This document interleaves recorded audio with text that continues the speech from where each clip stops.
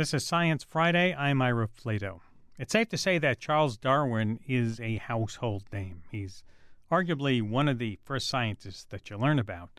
And of course, his theory of evolution is the basis for our understanding all about all the organisms on this planet, how everything is connected. All big ideas here. But what's less known are his do-it-yourself home experiments. Did you know about those? Well, my next guest calls him the MacGyver of experimentation. From the Beagle to his home called Down House, he performed studies on everything, from earthworms to snails. He even used a severed duck foot in an experiment. I think we'll get into that in a little bit. He dabbled outside of biology into the realm of psychology, but even though his experiments touched on different subjects, he used them to gather evidence to support his theory of evolution.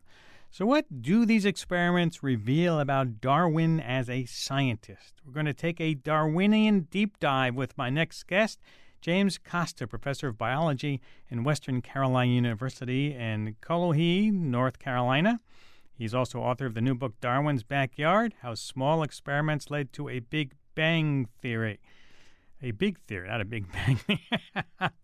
And his book includes step-by-step instructions for you to recreate. You want to recreate these experiments? You can read an excerpt of that book on our website at sciencefriday.com/Darwin. Darwin's Backyard, How Small Experiments Led to a Big Theory. James Costa, welcome to Science Friday.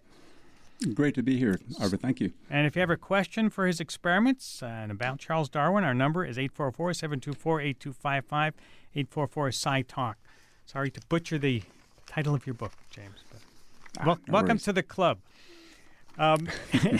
In your book, you write that Darwin's experiments instruct as well as entertain. Novel, amusing, at times hilarious, yes, but they also shine a spotlight on science as a process. Darwin was a prototypical MacGyver figure. Tell us about that. Why do you say that?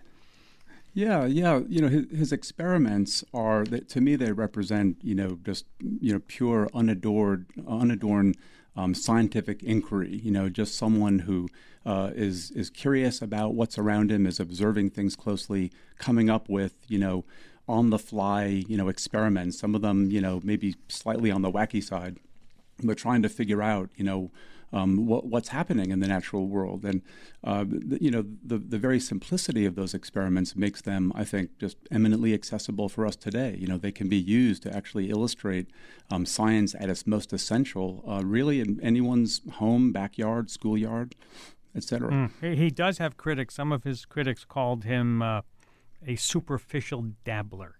Give us an idea of what Darwin's experimentation style was like.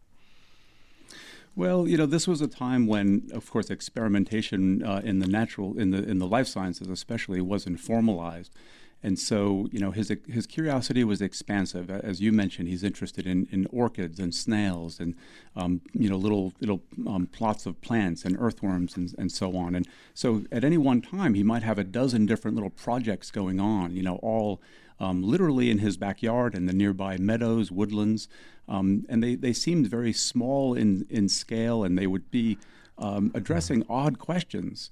And so it was maybe easy for some to sort of laugh at them. And he, in fact, had a self-deprecating sense of humor. He sort of poked fun at himself. He called them his fool's experiments. And but he always, he was convinced that there was an interesting and serious point to be learned by them. That's interesting that you bring that up, because one of the things I learned about Darwin is that he would be like a fun guy to hang out with. Absolutely, yeah. He's well known, the literature, reminiscences and such about Darwin are clear. He had a real sense of humor from early on. He was a jokester. He would play little practical jokes on his friends and family, involve them in his various experiments. I think by all accounts, he was a fun guy. He used his own toenails in an experiment? In at least one, yeah. He came upon some sundews, these little diminutive carnivorous plants, while he was searching for orchids one day, and he was a bit bored and thought, well, let me take a look at these, and was interested in their ability to sort of eat. They are carnivorous plants, but he had never really looked closely at them, and so he came up with just an on-the-fly little experiment to see initially what might they be interested in sort of quote-unquote feeding upon. And he fed them some of his hair and some of his toenails. And that was the sort of maybe inauspicious beginning to what became a really interesting series of studies that culminated in a book. But in that initial experiment, they sort of metaphorically, spit out the toenails. The sundews were not interested. Mm-hmm. When Darwin was on his famous trip on the Beagle, in his journal he uses the word observe over and over, but he only mentions the word experiment 4 times. Was he conducting experiments while on the Beagle?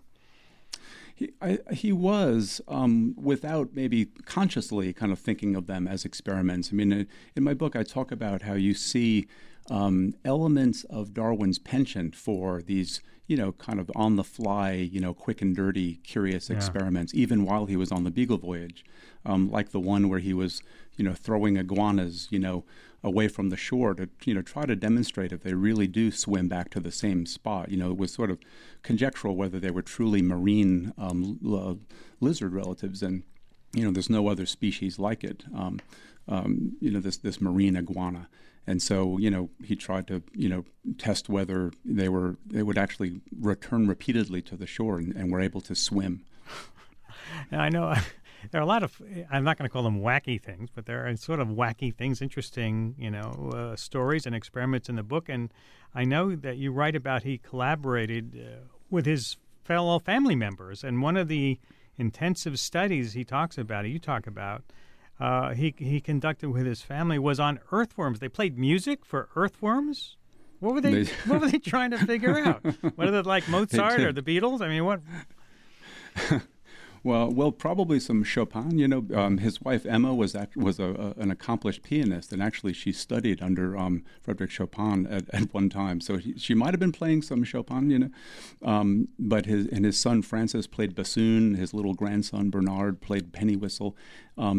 The interest there, and this came, pretty late. This was in the late 1870s. He's interested in their sensibilities, their sense perceptions, and can they detect these sounds? And he sort of maybe had a hunch that it was the vibrations that they were paying attention to, but he realized the absurdity of it. That here they are all playing musical instruments to these earthworms.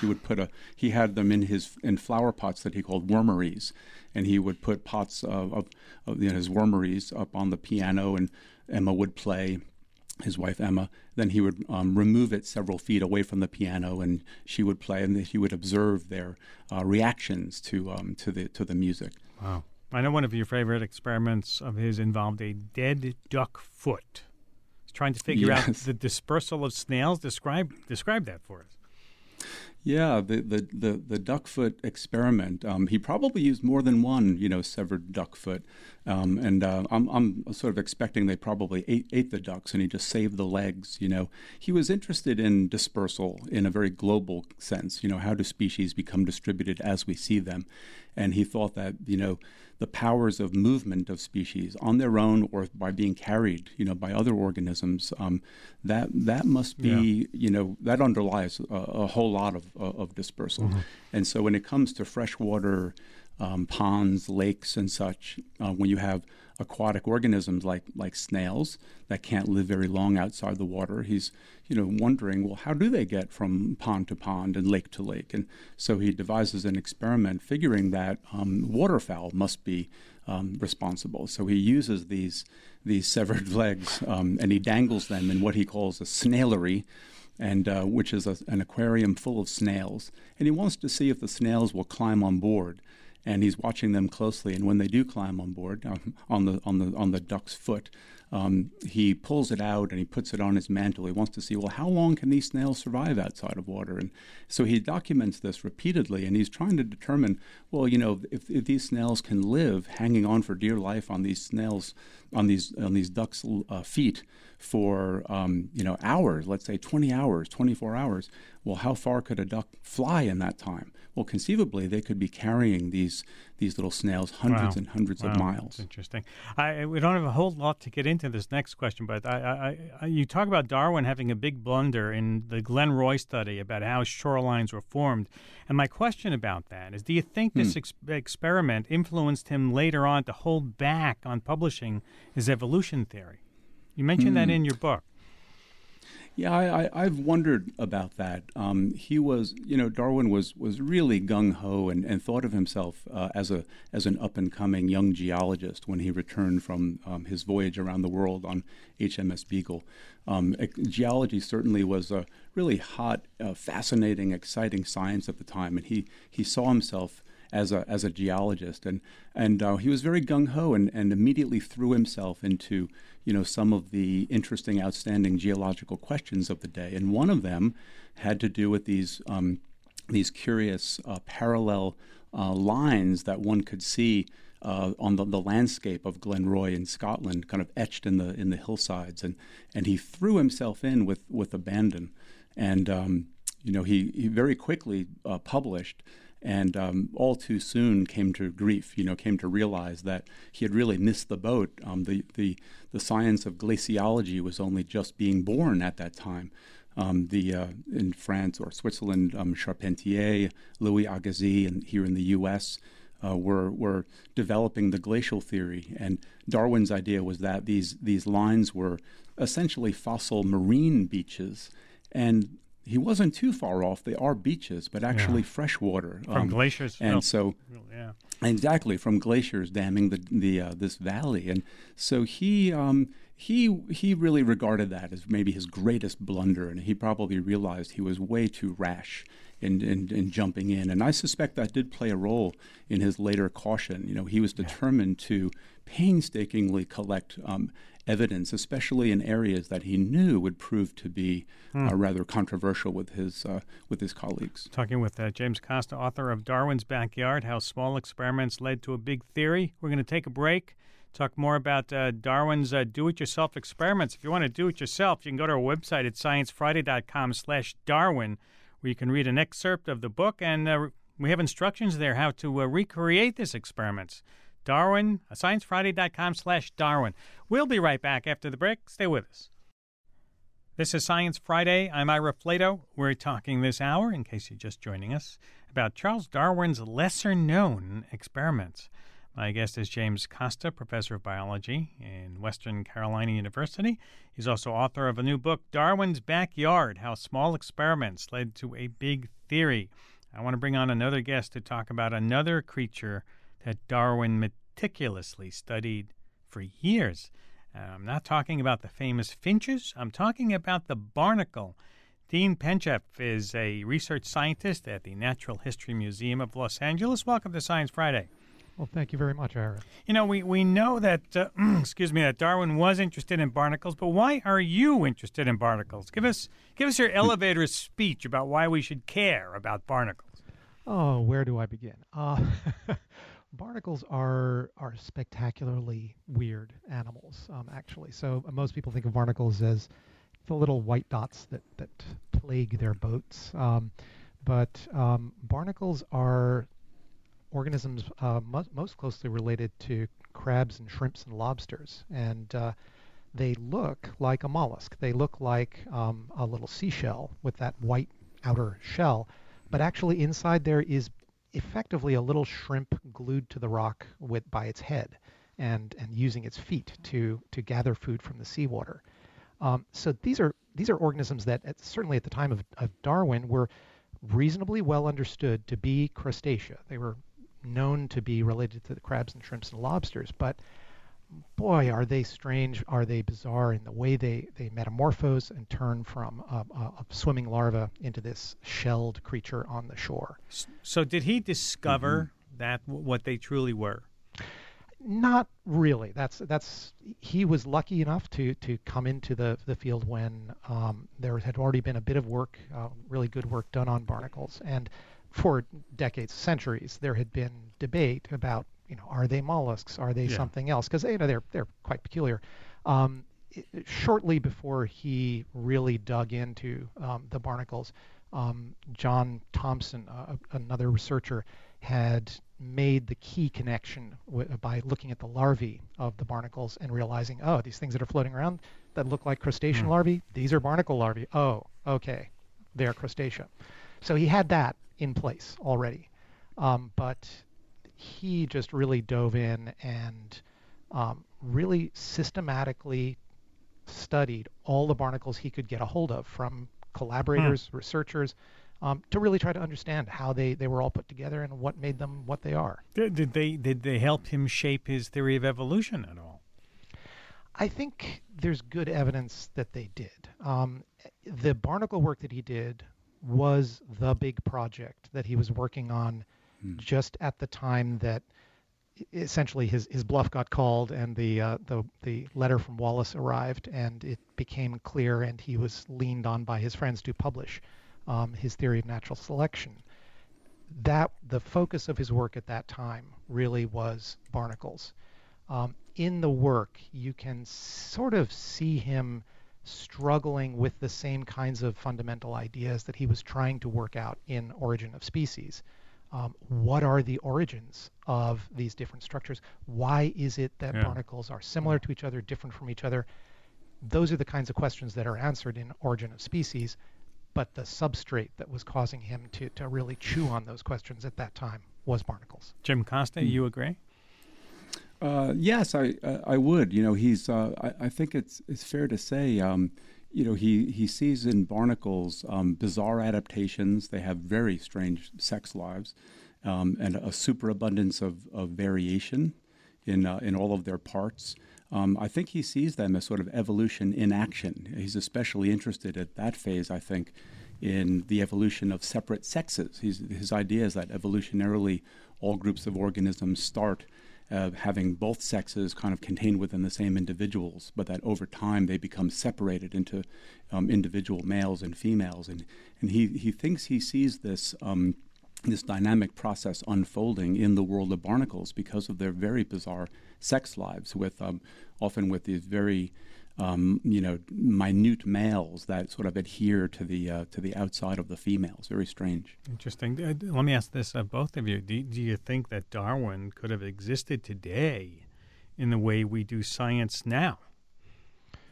Oh, he was an extraordinarily thorough scientist. And by the time of Origin of Species, he was already, as James has said, he was already a very well-respected scientist for all the work that he had done to then. Science at that time, it worked at a different pace. There weren't the kinds of journal publications that we are used to today. There wasn't email. People wrote voluminous letters to each other. That's how things got exchanged. That's how ideas got exchanged. So he worked at a slower but much more thorough pace than I think we are used to today. The kind of work he did, these 4 volumes on barnacles, would be pretty unusual for a single researcher to do today. Does it happen? Yes, absolutely. But we've shifted to a much higher feedback rate mode of doing science. Jim, you agree? Yeah, I would agree. You know, Dean makes a really good point. And you know, historians, some historians would regard Darwin as the last of the great so-called country house scientists. So these were scientists that really they were fairly well off. They had the luxury of time and resources to really, those that were interested in the sciences, to truly delve very deeply into the subject. And that's an interesting way to think about Darwin. You know, he's also literally conducting his experiments and such at home. This is, in the late 19th century, the cusp of a transition to the professionalization of science, where it really is beginning to be done more in under controlled conditions in well-designed laboratories, and we're formalizing, you know, statistical analyses and experimental design. So I think I would agree with Dean. You know, he really had the luxury of delving very, very, very deeply without the kinds of pressures that scientists experience today. Well, Dean, I want to thank you for taking time to be with us today. Well, thank you for letting the Natural History Museum have a part in this. We really appreciate it. We were happy to have you. Dean Penchef is a research scientist at the Natural History Museum of Los Angeles. You're probably getting a sense that Charles Darwin's interests reach beyond biology. He was interested in sea creatures and birds and finches, but he was also trying to understand people. My next guest was able to go into Darwin's original archives, and he found a little-known psychology experiment conducted by Darwin. Peter Snyder is a professor of neurology and surgery at Brown University. Welcome to Science Friday. Thank you, Ira. Thanks for having me, and hi, Jim. Hey, Peter. Peter, you actually found Darwin's notes where he was disagreeing with a theory put out by the famous neurologist Guillaume Benjamin Armand Duchenne. What was Darwin's take on the theory? I did. I was spending about a month and a half at Cambridge University's library.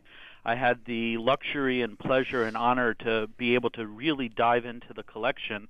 And I was very interested in his work in the late 1860s and early 1870s, when he turned his attention after publishing Descent of Man to look at the human condition and to better understand how we fit in to the grander evolutionary theory that he became so famous for. And he was interested at the time in the expression of emotion. He believed that the emotion expression of in humans is not substantially different across races and cultures across the planet, and that it fits into the evolutionary line with other primates. That this function is conserved. And at that time, Duchenne, the French neurologist, believed that humans were unique in the animal world in that we had myriads of different facial muscle groups, each muscle group specific to conveying a different emotion.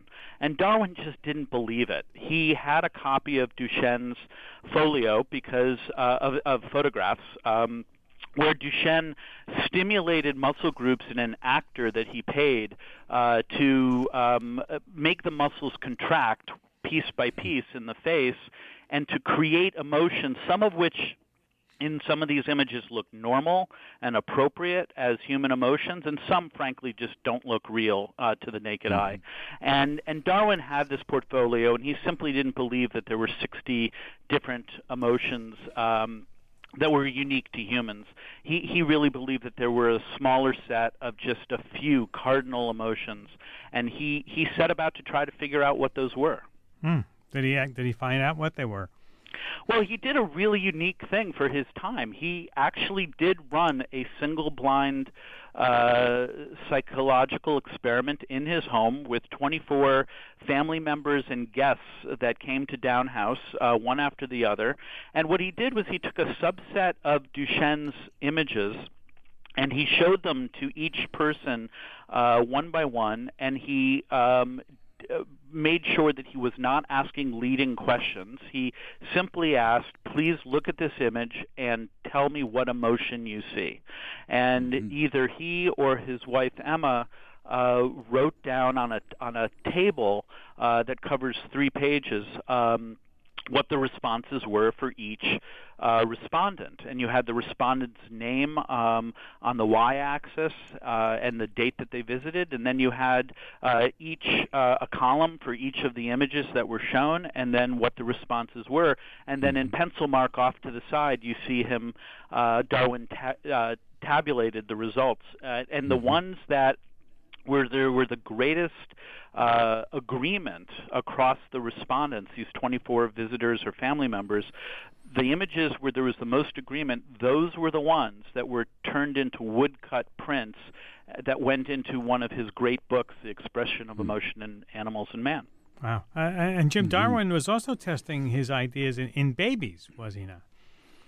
He was, and this fabulous experiment that Peter so nicely described kind of was an extension, I think, of this broader interest, not only in understanding sort of the universal aspects of the human experience, but also ultimately relating humans to other animals. So, that book that Peter mentioned, The Expression of the Emotions, the full title refers to In Man and Animals, and he's ultimately looking at really, the similar sorts of what you might call facial expressions, emotional expressions in other animals, and that involved looking at infants as well, looking at babies, trying to get a sense of infant expressions as the most essential, basic expression of certain emotions. It looks like he had a notebook. It looks like he was very intuitive thinking, and that he would act on an intuitive idea.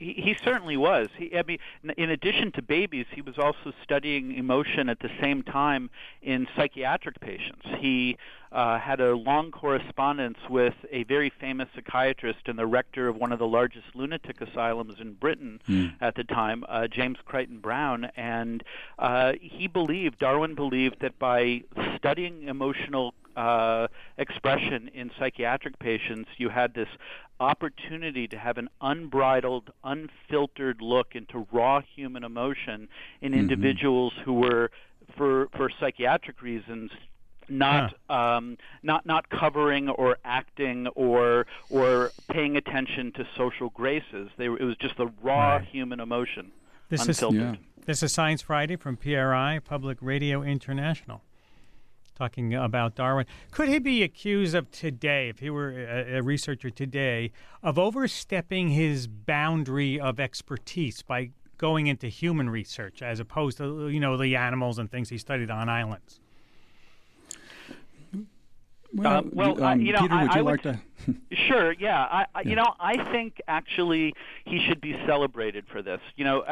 We've spent so many decades and of time as individual researchers in our own domains, in our own silos, working on our own projects. And the new trend in science across the biological sciences can be characterized by multidisciplinary team research. And some of the most important insights in biology are coming from crossing disciplines. And Darwin so long ago had the tenacity to do this, and he wasn't afraid to push new ground. He wasn't afraid to really push himself, and he was a remarkable individual for that reason.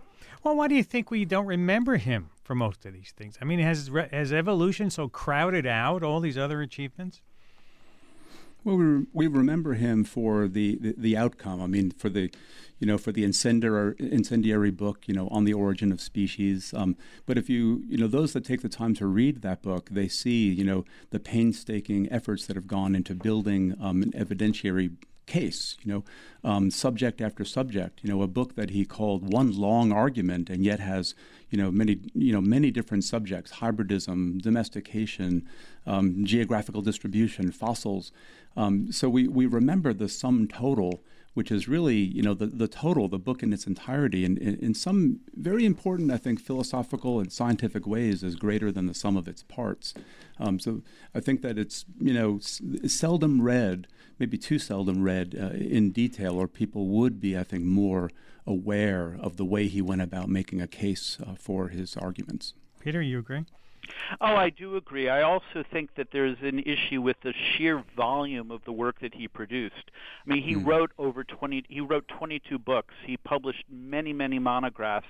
His letters to his peers and to colleagues and to people he admired covers 80,000 pages of documents. The collections that he amassed of specimens, both when he was on the Beagle and afterwards, are just immense.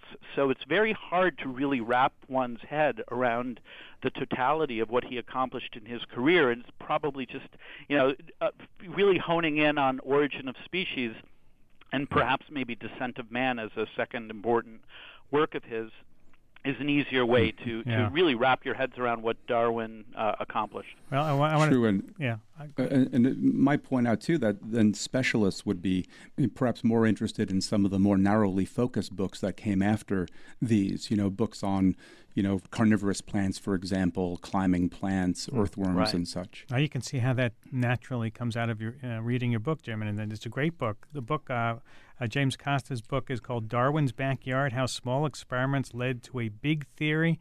Quite a delightful read. I learned so much about Darwin from that. I want to thank you for writing it and being a guest with us today. Oh, great pleasure. Thank you. And Peter Snyder, professor of neurology and surgery at Brown University. Thank you, too, for sharing what you know about Charles Darwin. Thanks for having me. You're welcome. After the break, we're going to get bored. I don't mean Science Friday is boring, but we want you to get bored and harness that boredom for better brains. We're going to talk about it after the break, why boredom can be good for you. Stay with us. We'll be right back. This is Science Friday. I'm Ira Flato. When was the last time you were bored? I don't mean trapped in a meeting you hated bored. I mean really bored. Staring at the wall bored. Watching paint dry bored. Driving through cornfields bored. I'm getting bored just reading this. How long did that last? If you're like me, you reached for your smartphone as soon as possible, right? Maybe you have a game you play, you turn to social media, you see what's trending on Twitter. But would you ever be willing to stay bored? Turn that phone off or just leave it at home? Well, my next guests are here to say you should try that. Just try that. That filling time with our smartphones is actually taking something valuable away from us, our boredom. And the brain, when you're bored, it's actually doing important work that can help you be more productive in the long run. Manoush Zomorodi is host of WNYC's podcast Note to Self, and she has been thinking about this for a few years now. She's the author of a new book exploring the benefits of boredom, Bored and Brilliant, how spacing out could unlock your most creative and productive self. And you can read an excerpt on our website at sciencefriday.com/bored. She's here with us in New York. Hey, Manoush, good to see you. Hello, Ira. Good to see you. And Mary Helen Imordino-Yang, a neuroscientist and psychologist, associate professor, University of Southern California in L.A. Welcome, Mary Helen. Hi, nice to be here. And we want to ask you, our listeners, do you ever let yourself get bored, or is your smartphone you're filling your void? Give us a call. Our number 844-724-8255, 844-SciTalk, or tweet us at SciFry. Manoush, why are you urging us to get bored rather than being mindful? Okay, yes. So I'm wondering actually if some Science Friday listeners took part, because a couple years ago I was here you guys helped me launch this project. It was a week-long experiment where 20,000 of us sort of tweaked our smartphone behavior to see what would happen, to see if it would jumpstart our creativity. And actually, it worked. We got stories and data, and I did a ton more research, and that is what is in now the book version of Bored and Brilliant. And I think for me, what it was about and what I found out it was about for so many people was this sense that we were always turning to our gadgets the minute we felt the slightest bit uncomfortable. We could always check Instagram or refresh the headlines or show our spouse or coworker that we were responsive all the time. And really, I was wondering, what is the cumulative effect of never having boredom in your life? And I talked to people like Mary Helen who explained to me that when you get bored, you ignite a network in your brain called the default mode. And in the default mode, you do some incredibly important work, original thinking, and you cannot tap that brain power necessarily if you are always tapping your phone. So if you deprive yourself of that boredom, you're actually, Mary Helen, you're actually affecting your brain functions? Yeah, potentially. I mean, what we now know from literally hundreds of fMRI studies, so neuroimaging studies where scientists have put people into the brain scanner and taken pictures of how blood is moving around in their brains when they're just resting and daydreaming and thinking about things, as compared to really trying to do an effortful task, paying attention to something, trying to respond quickly to something. And what we've learned is that the brain is operating in these complex dynamic networks that are balanced with one another and that shift and switch off with one another in accordance with the way that you're thinking.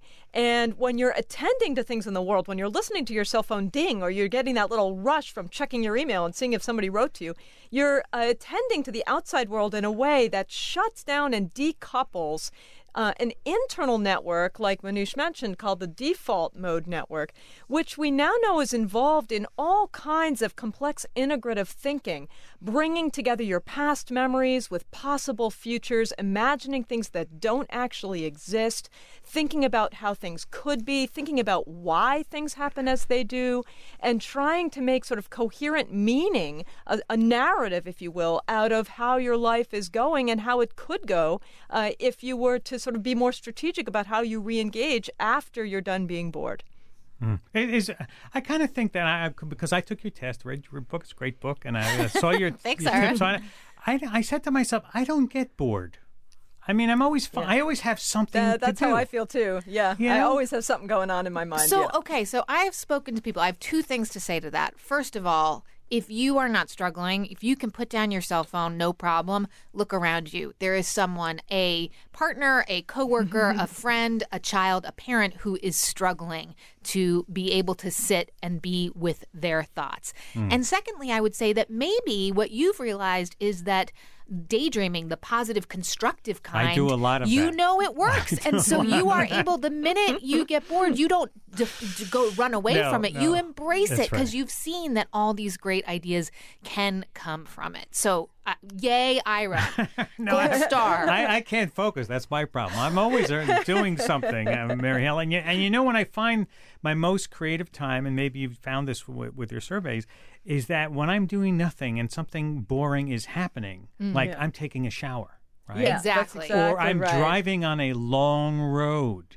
Yeah. My mind is actually being more creative. That's with that. exactly I'm solving a right. problem I couldn't solve before. That's right. And you know what, Ira? It's not just that you're bored. It's that you're using up your sort of physical attention and motor control with kind of automatic, easy to complete tasks that are kind of, controlling and suppressing your urges to jump around and move and attend to stuff. So you're doing something. It's just something very banal and easy to do that doesn't require a lot of conscious effort. And that's where your mind is really free to engage in these other forms of thinking that are more integrative. And I would add to that there are a lot of people out there whom I've been speaking to on my book tour who say that I think what they're doing is confusing productivity with reflex, with this ability to be responsive all the time. So they're thinking, it's a long shower. That means I have time to listen to a podcast. Oh, it's a long drive. I'll call my brother and have a long conversation. They're thinking of that time as not useful, but as a way to be sort of connected to something, when actually it is incredibly useful if you let your mind space out. Talking with Manoush Zomorodi, a host of A Note to Self and the author of Bored and Brilliant, How Spacing Out Can Unlock Your Most Productive and Creative Self. Also talking with Mary Helen and Mordino Yang. Manoush, okay, so you surveyed all these, you spent years collecting those research. How did people's lives change when they took your survey and tried the steps you mentioned in the book? Okay, so first the bad news. Collectively, with the 20,000 of us, we only shaved off 6 minutes of time per day on our phone on average. I know, and I How thought, bad are we? I know, and I was like, I went back to Mary Helen and some of the other people who we were consulting with. I was like, I don't think it worked. And then I also shared with them all of the thousands of stories that we got. And they said, changing a behavior or a habit in 6 days is nearly impossible. So one woman, for example, Vanessa, renamed her farm Make Time Farm. And now one day every month, she opens up her farm to the community. She puts out a basket where people can put their gadgets. They can activate their default mode. They can take a nap. And what she decided was not only did she need her farm to sort of, pay for her life, but she decided to use it as a place where people purposefully use their technology or purposefully didn't use their technology. They got a little bored. Is there the ultimate, or is there a goal of boredom we should be shooting for every day? Is there a certain time? You're careful to mention that you're not talking about mindfulness here. Correct. That's absolutely right. And so, statistically, 90% of the people felt that they had more control over how they use their gadgets. 70% felt that they just had more time to think. And so I would say mindfulness is another network in your brain that is about sort of not thinking. Yeah. The beauty of boredom is not knowing where your mind is going to take you. Good so point. setting a goal, yes, it can help you solve a specific problem, but part of the joy of this is the surprise that you might end up coming up with a brilliant idea that's as simple as knowing what to do with the leftovers in your refrigerator. I would argue that is creativity right there. Years ago, I had an opportunity to talk to some of the Einstein students. I mean, these are guys who were already middle-aged themselves. And I'd say, what did Einstein do when he had a problem? He'd say he would say, I'd give a little tink, and he would take a walk. And think, get bored, think about his ideas. Yeah. And that's what he did. Let's go to the phones. Brian in Elkhart, Indiana. Hi, welcome to Science Friday. Hey, I'm a teacher, and I work with teachers. I train them on instruction, and as tech flows into our buildings, we really work with our teachers on you don't always have to let students use it, and pushing them back to the mindfulness thing. And not even necessarily mindfulness, but pushing students to interact with each other. So the students might be saying that they're bored in class, but we're working with our teachers to harness that energy and get them to interact with each other and have more creative work time in the classroom together. I love that because I've spoken to a lot of teachers who have done Bored and Brilliant in their classrooms. And one of the things they say that starts to reappear in the classroom is eye contact between students, because they realize not only do they maybe have their phones with them, but they might have tablets in the classroom. They're looking at smart boards all the time. And so when those get turned off, we start to go to some of the nonverbal ways of communication that we don't do as often as we used to, including eye contact. So, yeah, that makes a lot of sense. Mary Helen, what do you think? Yeah, I think in education, I've done a lot of work in education. This is something that really interests me because it's so important for today's kids and teachers. And I think in education, the key is to be strategic and aware of how you're using the technology so that it's facilitating a high-level goal of kids really engaging with an interesting problem space, learning from one another, collaborating in interesting ways, accessing information. But when it starts to be a fill-in for actual real-time collaboration and interaction between people and eye contact, like Manu said, then it's driving instead of the people in the classroom driving, and we need to take a step back. Yeah. Let's go to Sue in Waco, Texas. Hi, Sue. Welcome to Science Friday. Yes, hello. Go ahead. I'm a news junkie, and I love listening to science programs, and I listen to NPR One a lot. And I used to just have my thinking time when I walk my dogs, and I used to have a long walk to work or else a long walk to public transport, and now I drive everywhere. And so I have the radio on with more news, and I'm starting to think I'm also found that more recently I'm waking after 4 or 5 hours at night, and then I'm just awake for an hour or so thinking before I get back to sleep again. And that didn't happen to me when I had my long walks. So maybe my body's telling me, hey, you need thinking time, even if I make you wake up in the middle of the night to think. Could that be happening? All right, let me remind everybody that this is Science Friday from PRI, Public Radio International. So that answers that. You have an answer to this kind of question I asked. Do you need? I have the exact same thing happen to me. I Mary Helen, maybe you know the studies behind this, but I find that if I don't give myself the time to process the information that I have taken in during the day, I am up in the middle of the night too. Yeah. Yeah, definitely. I mean, that's one of the main causes of sleeplessness and restlessness at night is not having enough physical exercise, and with that, also enough time to kind of process and tell yourself about your life before you go to sleep. So you've sort of, consolidated what matters and offloaded it at the end of your day. So how do you take the time back? How do you recapture it? Well, so I think it's too much to say to people like, oh, just get off your phone more. Yeah. What I found is that doesn't work. No. So in the book, we have very specific small tweaks. So, for example, day 4 is delete that app day. For one day, take the app that is driving you bananas, Think about what it is right now, listeners. You know the one. There's always one. Just take it off for the day and see what it feels like. Don't quit the app, right? Don't quit the platform. Just not have it follow you around for one single day. And what I heard from listeners is some people, 2.5 years later after the original project, they never put them back on their phone because they like using it purposefully. 20 minutes at a laptop works better for them. Other people take Twitter off their phone, for example, for one day a month, just to remind themselves they don't have to do it. It is a choice to be on these platforms, because I think what people have found is that their tools, they should be tools. They've turned into taskmasters, a lot of these apps and gadgets, when really they're supposed to be tools that improve our lives, not tell us what to do all day long. Mm-hmm. And I think we really have to remember that these tools are designed to capitalize on our human desire for sort of, interesting information and novelty to come in from the world. We get a little hit in our brain, of pleasure and reward feeling when we check an email or we get a little ding or a buzz from somebody interacting with us, or when we see something come in on our Twitter feed. And those are very insidiously addictive. And we need to understand that that's why it's so hard to step back, is that the brain is learning to expect these things to be fed to it. And it's difficult to, switch your habits so that you're also feeling that kind of reward for something that doesn't come from the outside, but instead comes from your own mind. And if you're always, on the phone or tweeting or something, you miss out face-to-face time with people. For sure. Don't you, Mary Helen? I mean, yeah, and there's value in that. Absolutely, there's value in that. The way in which we interact with other people in real time in sort of ways that are face-to-face and embodied is a critical piece of how our brains and our bodies are meant to interact. Yeah. We kind of co-regulate one another physiologically.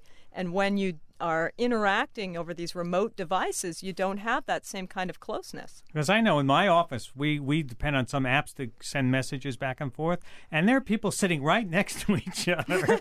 We're literally texting each other messages when they could be, You're making me laugh because I was at one of the Google campuses last week doing a talk about this, and I thought, I was saying how it's not a good thing that these platforms make their money off of attention from our eyeballs all the time. And I was expecting this big backlash from them, Ira, but all they wanted to talk about was how much trouble they were having dealing with all the pings and interruptions and being on Slack and all the various platforms that there are for us to connect with each other, and that it was taking them away from the deep work that they did need to do. And if you want some relief, you can read Minusha's book. The book is called Bored and Brilliant, How Spacing Out Can Unlock Your Most Creative and Productive Self. She's host of WNYC's Note to Self. Minusha Morodi, thank you for taking time. Again, good to see you. Yeah, good to see you too. And Mary Helen Imardino Yang is a neuroscientist at the University of Southern California's Brain and Creative Institute in Los Angeles. Thank you for taking time to be with us today. Thank you. It was fun.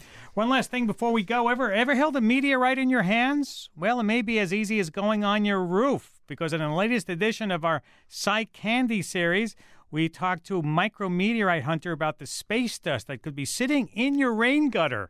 It could be there, and we'll tell you how to find it. Head on over to sciencefriday.com/roof to find out more. That's sciencefriday.com/roof. B.J. Liederman composed our theme music, and if you'd like us on Facebook. Continue a week-long discussion on Twitter at SciFri. Of course, every day is Science Friday. We're there all week long on social communities. Have a great holiday in Yom Kippur if you're celebrating. I'm Ira Flato in New York.